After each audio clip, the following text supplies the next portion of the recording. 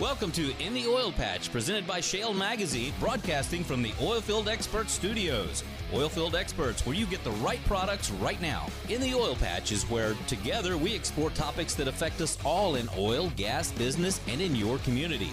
Every week, your host, Kim Bellotto, will visit with the movers and shakers in this fast-paced industry.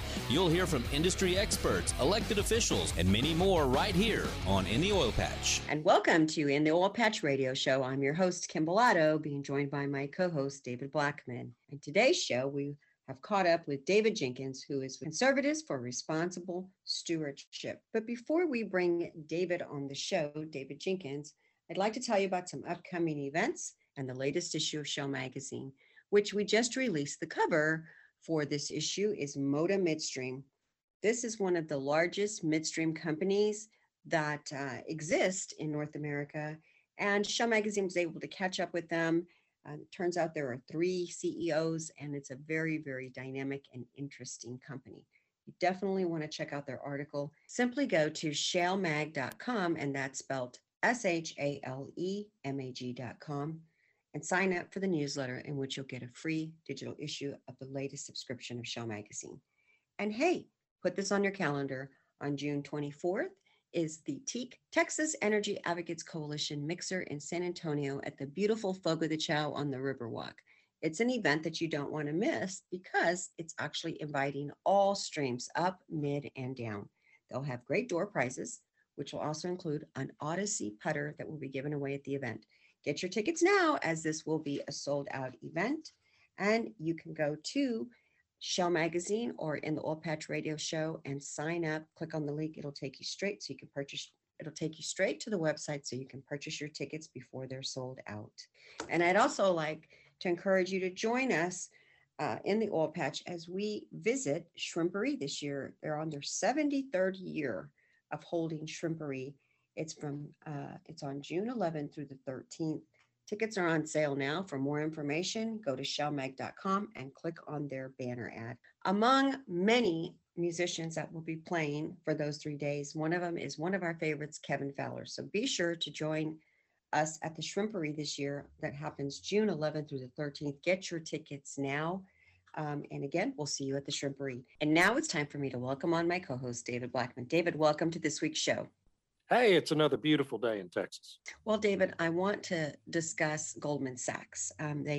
We did produce an Energy Minute discussing exactly this topic, which is investors. Yep. In a memo this week, expect that oil prices will reach as high as $80 per barrel by late summer. So as Americans take to the streets or roads for their vacation, what does this mean for the pumps, gas prices? Yeah. Obviously, we're going to see an increase, but to how much? Yeah. So, right now, the average price for a gallon of regular gas is about $3 a gallon. That's up from $2.21 last election day. So almost 80 cents higher now. And that's with the oil price sitting at around $68. They're talking about the Brent price, the international price. So at $68, that's basically, Goldman is projecting an increase of 15 to 20% in the crude price. And given the gasoline prices in America tend to follow oil prices, yes, we can expect higher gasoline prices this summer. I don't think it'll be 15 to 20% higher. It's not exactly a linear equation, but if we're sitting at $3 today and price of oil goes up to 80 by August, then I think we should expect the price of gasoline, regular gas, to be $3.30 in August. And unfortunately, there's not really anything we can do about that with the current administration in place and the dynamics in the global markets as a result. Mm-hmm. Well, it's a shame because I know that this is going to cut into where people are allowed to travel due to gas prices, are not allowed, but where they're going to be able to allowed by their finances, right, where they're able to go, and are probably going to be limited because of the prices going up.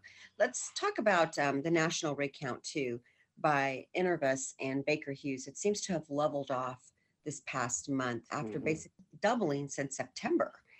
So what kind of signal does this send related to what might be happening in the industry now We have seen an uptick, but is that the new Yeah. norm for us? Well, I think it's a good sign, frankly, for the industry. It's a very healthy sign that this rig count increase is now leveled off. Um, we're still just a little more than half of what we were last January, Mhm. but that's good. We don't want 1,200 rigs running and drilling wells right now, because what's always happened to this industry in the past, when we get into a boom like we're in now, the industry activates hundreds of new drilling rigs and overfloods the market with U.S. crude oil, and the price falls as a result. So I've been thinking, and we've been talking about this since January here on our show, that this time the industry is going to exercise a little discipline, and here we are. This is Mhm. discipline over the last month. They've gotten, to a point where they're drilling a healthy enough number of wells to slowly increase crude oil supply here in the U.S. But they're also refraining from just overdoing it like they always have done in the past. And I think that's a very healthy sign. And I think we should expect this to continue for the rest of the year. I think, the rig count will go up between now and the end of the year, but, maybe by another 100 rigs or so, not by 400 or 500 rigs like it would have in the past. And it's a healthy sign. It's a sign of a healthy industry. Very good. Well, that was a discussion sometime back. This was insanity that as soon as Yeah. OPEC would cut, here we go. Yeah, drilling here we go. and we would drill ourselves back into a hole. And it reminds me of our good friend Harold Hamm, who had this discussion many times, telling and warning the industry, you have to show restraint or this is never going to end. And Harold's been through it many times. Yeah. That's right. Looks like we've arrived.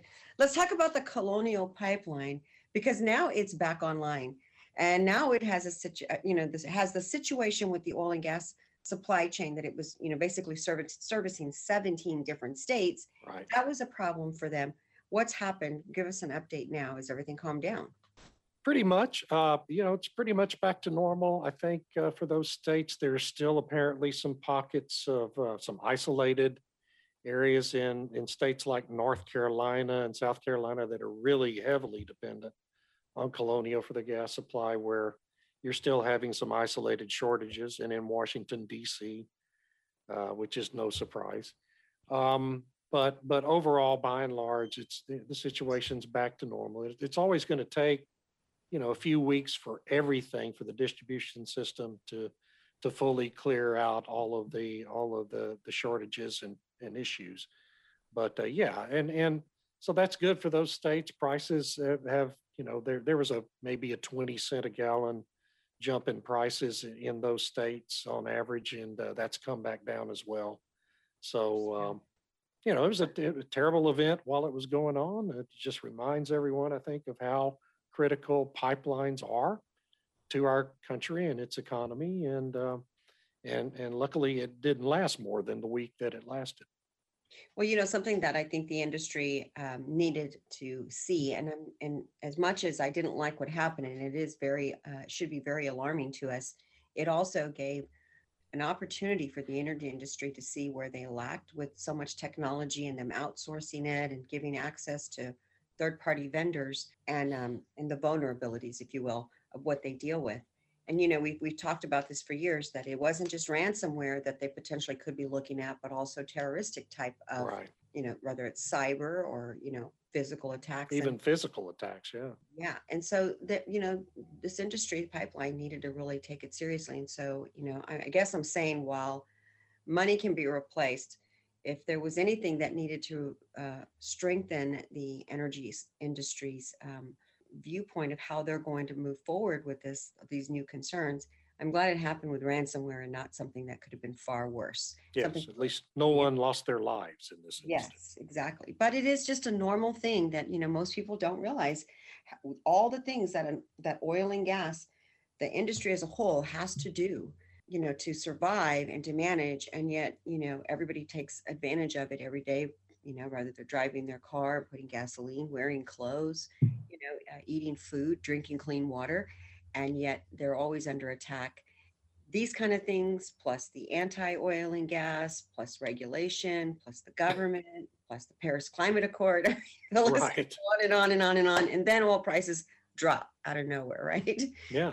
It really, there's a Right. lot that they deal with on any given day. There's 100 different things that could go wrong. Right, yet- there are, and the other lesson I think that everybody learned again in a very difficult way is that you don't realize how valuable something is. It's like you said, we tend to take all this for granted, Oh, yeah. gasoline supply and all the other things. I mean, Clothes and everything. food and water. Yeah, Right, yeah, and so you don't really appreciate it. Yeah, yes, exactly, like the February interruption Mhm. in electricity supply and then water supplies as a result of the blackouts. Yep. All of that, you don't appreciate how fragile it all is until you're missing it. Then all of a sudden it's like, people panic. People, when COVID hit last year, started hoarding toilet paper and, stuff like that. And then And with gas colonial, lines, remember? We had Yeah. gas lines because people right, thought we were going to run out of gas. And we right, couldn't. hoarding gasoline.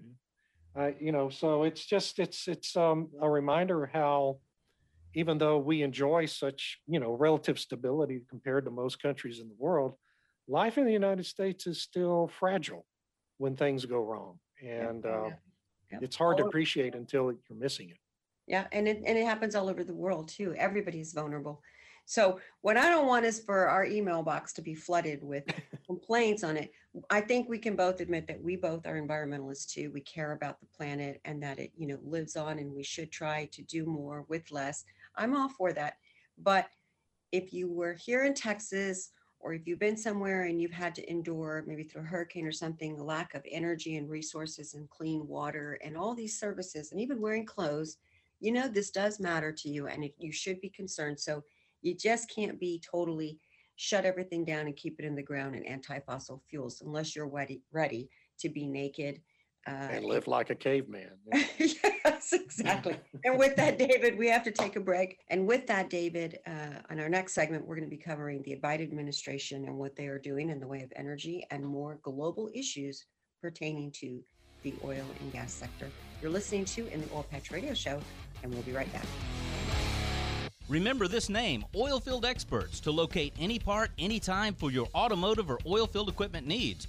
Oilfield Experts' specialty is those hard-to-find oilfield parts for your fleet maintenance needs, and we've been providing those parts and accessories to keep your tools turning since 1965. From the auto repair shop to the pump jack, call us for the right part right now. Write down this number, Oilfield Experts, 210-471-1923. Again, that's 210-471-1923, and visit us on the web at theoilfieldexperts.com.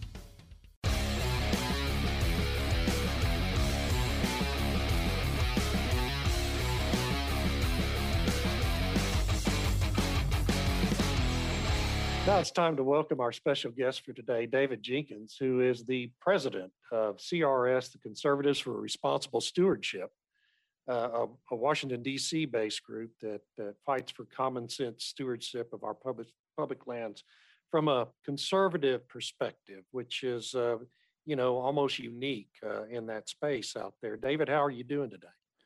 Great. Thank you for having me. David, just before we get into questions and answers, just give us a little background on yourself and on your organization. Well, me personally, I'm been a conservative all my life. I grew up in North Carolina, worked for Senator Pete Domenici up on the Hill for many years, campaigned for Republican candidates for almost forever, Reagan, Strom Thurmond, Bob Dole, John McCain. I mean, you just go up the list with Bush. Been in that space most of my career. I've also been in outdoor recreation space some, and the conservation space as I am now. And the organization is pretty much what the name says. We're conservatives who care about stewardship and conservation. We have about 20,000 members nationwide. We come at this from a little different angle, but we think it represents true conservatism. Well, and we should point out that your website address for those who want to visit your website is conservativestewards.org. Mhm. And it's a good, strong website with a lot of really useful information out there. I wanted to mention I was in government relations for a long time in the oil and gas industry, and I may have met you when you were working Mm. for Senator Domenici. Yeah, I very was with possible. a company called Burlington Resources that was the biggest producer in New Mexico for about a decade in the late 90s to the early few years of this century. And we did a lot of work with Senator Domenici's office. Okay. Wonderful, wonderful man. We were, yes, he was, and we were actually, this organization was actually based in New Mexico for many years. Yeah. Yeah, well, he was such a special guy and just one of the great senators, back in the days when Republicans and Democrats had a lot of comedy and did a lot of work together on issues and had a lot of bipartisanship kind of efforts going on in the Interior Department and other parts of the government, and I Yeah, miss those days. yeah, it was a different era. I remember Jesse Helms and Ted Kennedy used to go out to dinner together every night. So yeah, you couldn't Yeah. get two more opposite ends of the political spectrum, but they enjoyed each other's company. They did. They did.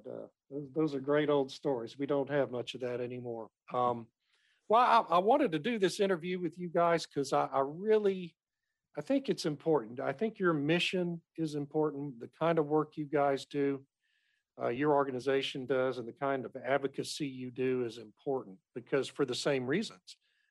Because we don't have a lot of conservatives in the political space thinking about these stewardship issues in our public lands and our national parks and things like ANWR. And I wanted to kind of focus on some of the things that your group has worked on over the years. I know, for example, one of the things you list as your achievement is fighting, for example, for the preservation of the Alaska National Wildlife Refuge and to try to prevent oil and gas exploration there in the refuge. I wanted to give you a chance to talk about that and the reasons behind why y'all think that's the conservative position to take there. Yes, well, definitely. First of all, if you go back in history, excuse me, you'll understand that the Arctic National Wildlife Refuge was actually part of the deal to allow drilling at Prudhoe Bay in Yes. the Eisenhower administration. So the notion was that, okay, we'll let the National Petroleum Reserves be available for oil and gas drilling, we'll let Prudhoe Bay be available for oil and gas drilling. But this little tiny section over here on, to the east, we'll protect that for conservation, wildlife conservation, and protect the caribou herds and the polar bears and all that stuff. And, that's what we considered balance back then. And everybody agreed to it until someone thought there might be oil there. And then they like, oh, well, let's drill here too. And the coastal plain, which is the part that's often debated about where the oil drilling would occur, it represents just 5% of the North Slope. Right. So it's kind of hard for me to figure that. So if you've got 95% of the North Slope, you can't even just, agree to conserve and preserve that last 5% for other purposes. It sounds kind of crazy, but even more from a Christian perspective, if you look at that coastal plain of the refuge, it's really America's cradle of life is what I like to call it, because birds fly there from all over the planet. They fly thousand. There's a bird in Africa, wheat ear, I think it's called. It flies every single summer to the Arctic National Wildlife Refuge to lay its eggs and then hatch them, raise them, and then flies all the way back to Africa. It can pick anywhere else on the planet. But for some reason, that little bird is hardwired to go to the Arctic National Wildlife Refuge coastal plain to lay its eggs. Right. Now, if you believe in, God created the heavens and earth and all that stuff, and it's His design, then you're like, well, there's got to be a reason there. There's got to be something behind all this wildlife being hardwired to go this one place, and why it's such a special place for them to give birth and propagate their species. So, right. So when you consider that, and you consider the 95%, 5%, it just to me, it just, there's plenty of places to drill for oil. And if you look at it from an economic standpoint, I think for oil to be economical in the Arctic refuge, if you Hey, drill for David, it, I'm going to have to break in. We're up against a hard break, but we'll pick that up when we come back from the break. You're listening to In the Oil Patch Radio Show, and we'll be right back. Hi, I'm Kim Bellotto, wanting to talk to you about how to age gracefully. As a woman, my appearance is important to me. It makes me feel good about myself when I feel I'm taking care of myself. And I have been visiting a woman for many years who has helped me with my wrinkles, my skin's elasticity. And a lot of people think it's really just involving women, but it's not. Many, many men also seek treatments as they see the aging process occurring. I visit Cynthia, my friend of many years, who is a master injector for San Antonio Cosmetic Surgery. I feel very comfortable going to her and allowing her to just do her work on me. Pick up the phone, call Cynthia, make an appointment, and see what she can do for you, because it has taken years off of me. So if you want a free consultation with Cynthia, give them a call at 210-641-4320. Again, the number's 210-614-4320. Or you can visit their website at sanantoniocosmeticsurgery.net. Be sure to tell them that Kim within the Oil Patch Radio Show sent you.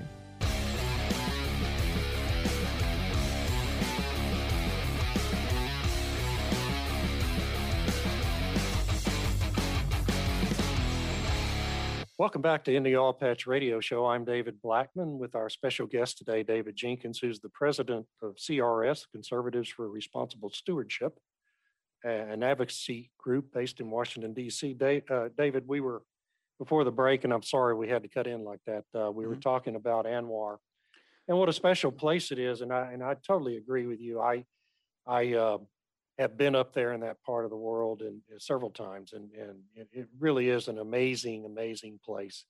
And even though the oil industry, when it, goes in and does these things, has a fairly small footprint, I've always agreed with that principle. And when you look at the history of how ANWR was set aside to begin with during the Eisenhower years, it was an agreement with the industry that we'd open up Prudhoe Bay on the North Slope, but preserve this section over here as a wildlife refuge. So I thought, I think your advocacy obviously must have been successful, because when the Trump administration towards the end there put leases up for bid, I don't believe anyone bid on those leases, correct, in ANWR? yeah, I think that's because of the economics of it, as much as anything, because when, I think oil has to be selling at around $85 a barrel for oil production up there in that remote, very harsh area to be economically feasible. And so right now oil is definitely a lot lower than that. And nobody thinks we're going to approach $85 a barrel oil anytime in the near future, or maybe never, given what's happening with the transportation sector and everything. So, hopefully the market dynamics protect that area, because it's certainly a place worth protecting. Yeah, and I think, companies too, when you look at the experience here in the last decade or so, I was at Shell for a little while, about 15 years ago, and it was during the time they were trying to drill wells off the North Slope to where ANWR is, not above ANWR. Mm-hmm.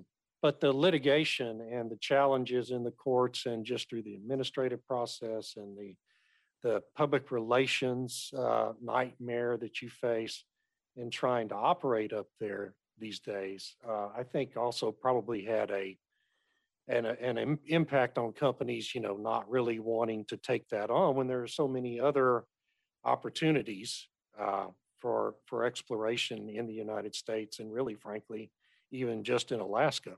Mm-hmm. And I think that probably had an impact as well. Do you agree? Yes, definitely. And, this has been a bipartisan thing over the years as well. I worked on this issue back in 2006 when we had 30 Republicans in the House that locked arms and said that they would vote against the Republican budget if drilling in the Arctic Refuge was included in it. So this has, people from both sides of the aisle and have understood that this is a place worth protecting. And I think that's the smart move here. Yeah, and as I read your group's philosophy, it really kind of goes all the way back to the Teddy Roosevelt years, right? And the concept of multiple use on public lands and stewardship of the environment and the remote areas of the United States. President Roosevelt, of course, is famous for doing so much, creating so many national monuments and designating so many national parks while he was president. And really, isn't that philosophically kind of the origins of your group? Yes, definitely. Roosevelt, he created the National Forest System. He created the National Wildlife Refuge System. He protected iconic American landscapes like the Grand Canyon. He did a lot of things like that. And he did it because, I mean, people called Teddy Roosevelt a progressive because he ran on the Progressive Party when he lost the primary. But he was very traditionally conservative. He was a big fan of Edmund Burke, who's the father of modern conservatism. And he did these things because he understood that we have to look to the future and think about what's best for our children, grandchildren, and great-grandchildren. Well, I hate to do it, but looks like we're going to up against another hard break. But, I just wanted you to know that I share that philosophically as well. Huge student of Teddy Roosevelt's time as a president and all of his trust busting efforts, in addition to his stewardship of the environment. You're listening to Into Oil Patch Radio Show, and we're going to take this break, and we'll be right back. The Texas Alliance of Energy Producers has a rich and commanding history of fighting for the independent oil and gas industry. The Texas Alliance became a statewide organization in 2000 with the merger of two of the oldest oil and gas associations in the nation, the North Texas Oil and Gas Association and the West Central Texas Oil and Gas Association. Today, with more than 2,600 members, the Texas Alliance is the largest statewide association in the country, serving independent energy producers and associated industries. Through our efforts in Washington, D.C. and Austin, the Texas Alliance is focused on a better business climate for you. The Texas Alliance has a staff consisting of highly experienced senior staff and supporting consultants serving our membership. Offices are located in Austin and Wichita Falls. Become a member today by visiting texasalliance.org or email us texasalliance@texasalliance.org.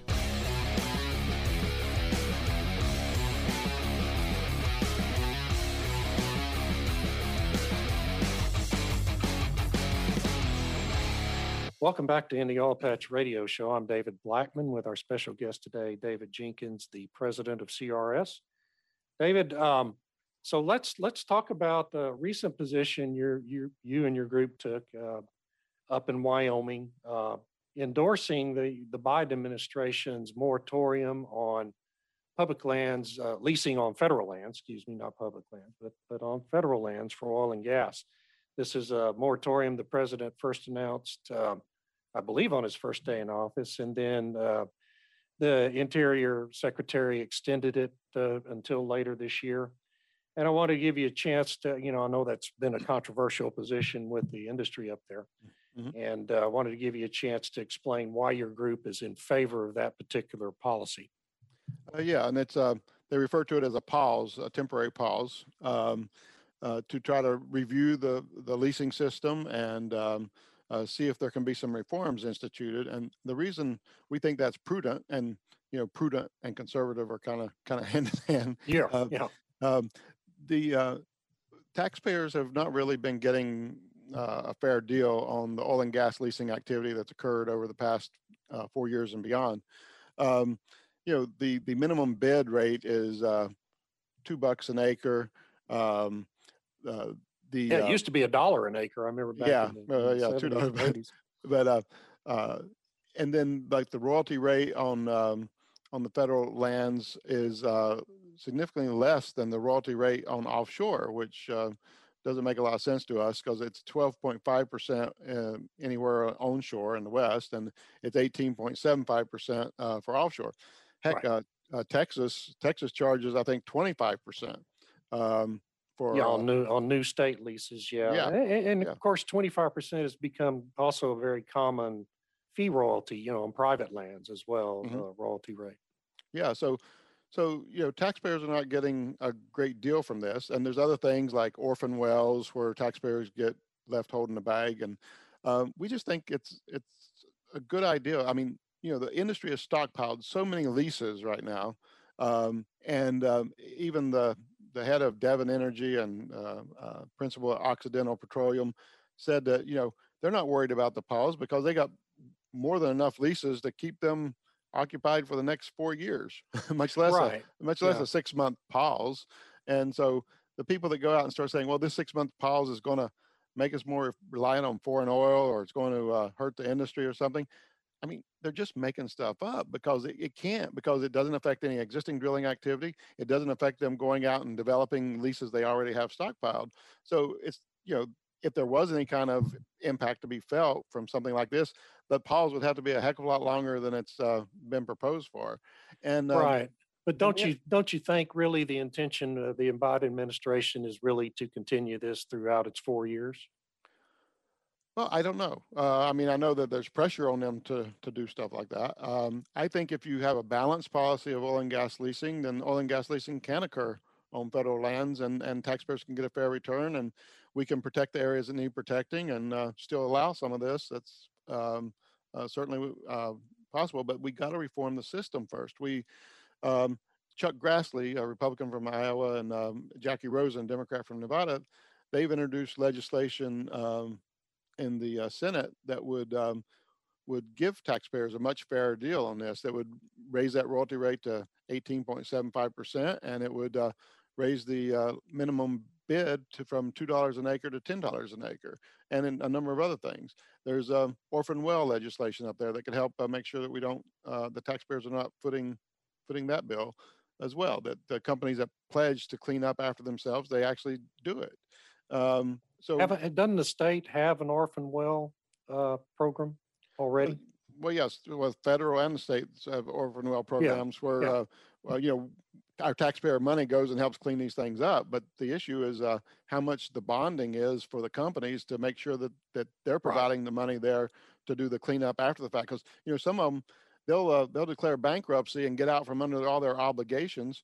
And, maybe they're truly bankrupt, or maybe they just pop up as another entity, in a couple of months, just to avoid those kind of obligations. So we certainly need to guard against that. And we've accumulated a mountain of debt over the past, for a long time. But yes, we certainly have. especially the last 4 years and this current year, under both these two administrations, and trillions and trillions of dollars. And so, when we do commodity things with our public resources, if we're not getting a fair return, then what that means is that burden of climbing out of this mountain of debt is going to fall more and more on the shoulders of individual taxpayers. Sure. Yeah. I think that my concern with this policy is, number one, I don't trust anyone in the Biden administration to be acting in good faith. Number two, if it does go 4 years, the state of Wyoming benefits to the tune of almost $1 billion a year from the federal royalty program that from wells drilled in their state and production in their state. Mm-hmm. And that's a big piece of the state budget. And you end up going beyond 4 years. Yes, some companies and you mentioned two of them, did go about stockpiling leases and drilling permits before the president was inaugurated in anticipation of this policy. But if you go beyond 4 years, or just the full 4 years, I think you start to run out of those opportunities to continue developing on those federal lands. And I just want you to understand, I have advocated for this throughout my career in the industry. I do believe the industry, and it has improved greatly in its stewardship over the last 20, 30 years of those federal lands. But it has to be, more conscious, I think, when it's drilling in these sensitive areas than it has been in the past. Mm-hmm.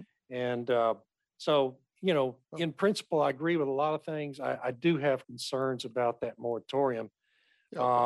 And I want to give you the last word here. We've got about 30 seconds. Okay. Yeah. I would just say that, if we can reform this system and get better royalty rates paid and better leasing rates paid, then actually Wyoming would benefit from that as well, because the revenue is split with the state. but more importantly, states like Wyoming really have to look at where the transportation sector is going and where the pressure is on oil and gas prices down the road. Because Yeah. if this trend goes the way it keeps Hey, going, listen up. I'm afraid we're up at a break now. Thank you for your time, David. And you're listening to the Oil Patch Radio Show. We'll be right back. The vision of the Women's Energy Network is to be the premier organization that educates, attracts, retains, and develops professional women working across the value chain. Also known as WEN, our mission is to develop programs that provide networking opportunities and foster career and leadership development of women who work in the energy industry. Thousands of women are breaking ground in energy industry careers every year, and 4,000 of them are already members of the Women's Energy Network across our 14 chapters. Members receive exclusive access to mentoring, job boards, group discussions, member-only networking events, expert speaking engagements, and more. If you'd like more information, go to women'senergynetwork.org/South Texas or call 855-390-0650. Shale Oil and Gas Business Magazine provides services like print advertising and digital marketing. Our digital advertising services include website, email, radio, video, and social media. Shale also provides specialized web services from website management to search engine optimization and social media management. Visit our website, shalemag.com.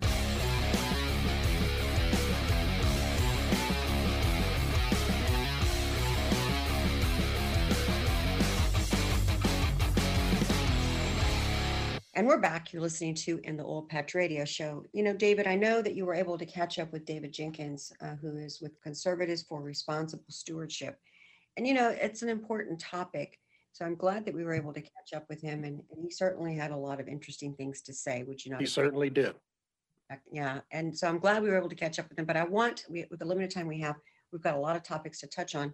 Let's talk about the global issues that are, a new report came out from the International Energy Agency on the supply issue related to critical materials that are used in the form of renewable energy. And, I don't think that people really understand this whole topic of these minerals. But are we headed towards a train wreck with these rare and minerals that aren't, they're critical, but yet they're not really found here in the United States? Get us up to speed on what's the deal with these critical minerals. Yeah, well, so, and it is a topic people don't think about a lot because no one in the news media wants to talk about it. Because I think everyone in renewables industries realizes there is a problem. Yeah. If we're going to electrify the entire economy and, completely get off of oil and gas, in the next 10 to 20 years, you're going to have massive increases. I mean, enormous increases in the supplies of all of these minerals like lithium and antimony and cobalt and tungsten, all of these things, all of these minerals that are produced mainly in China and Africa, whose supply chains are controlled almost entirely by China. And we're going to have to, just in lithium alone, I interviewed the CEO from a lithium company a couple of weeks ago, and he informed me that right now the United States produces 5,000 tons a year of lithium, a whole year.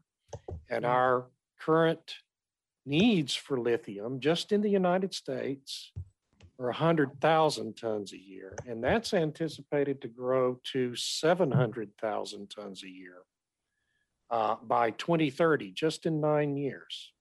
Now think about that. That's 160 times our current production in the United States in just 9 years. This is a looming crisis for the United States.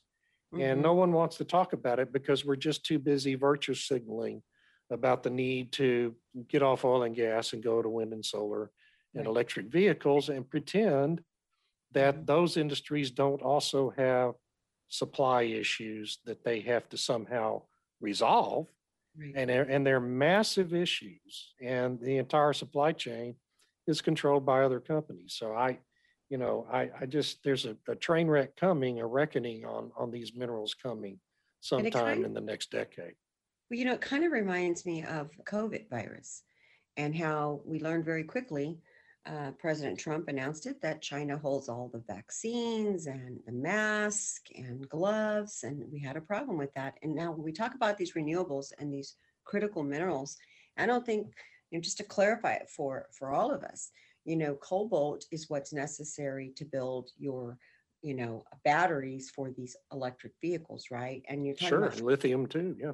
yeah, and then you have, they need these rare minerals are needed for the solar panels, wind turbines, and if they are critical materials that they need in the renewable space, and yet we know that you're going to have a problem getting them in the future. The demand is on the rise. You're doggone right. We're getting ready to hit a train wreck. As it seems like the Biden administration, I want to get to that, seems to be pretty much hell bent on we are going to move in this direction, and everybody seems to be getting on board.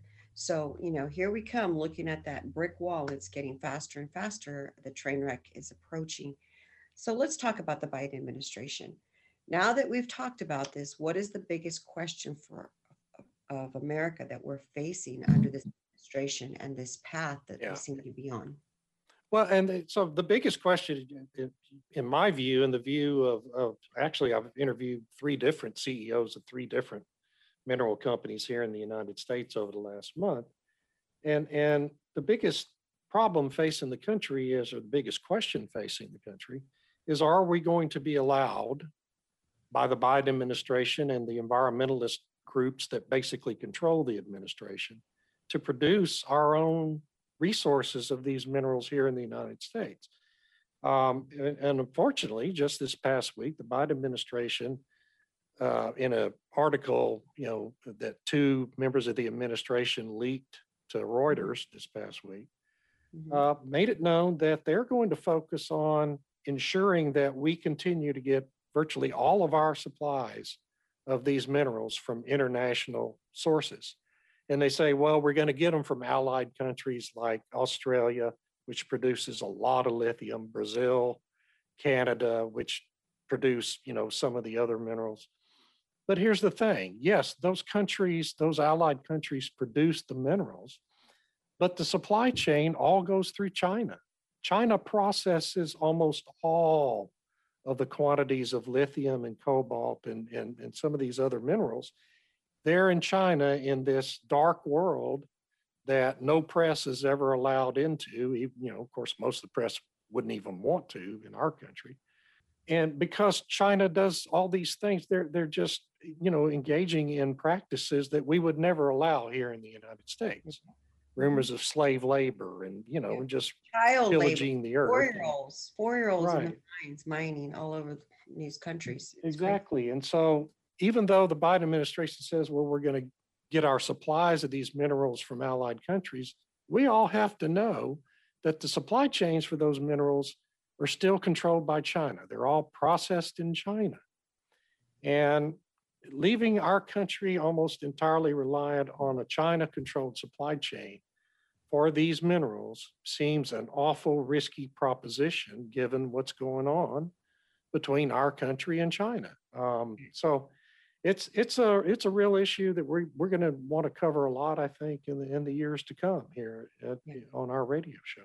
And it's not just a train wreck that we're heading for in the way of probably not having enough access to these vital resources if we're going to need them, if we're going to go to this renewable energy push that's going to be, dominant and net zero and all these things they're talking about, these, wonderful pie in the sky things. They sound great. But doesn't it also matter, in your opinion, of national security? Because we witnessed China being really good partners to the West when this COVID virus hit, and their lack of transparency, their lack of pushing. They had all of we found out then that they were producing all of our, penicillin here in the United States. They had the gloves, the masks, and we waited, and people died. So we better think quickly about how reliant we want to be on China. That's just, my opinion. And I think that it's just common sense. Yes, because I really want to, Kim Bellotto would not really want to be reliant on China for anything.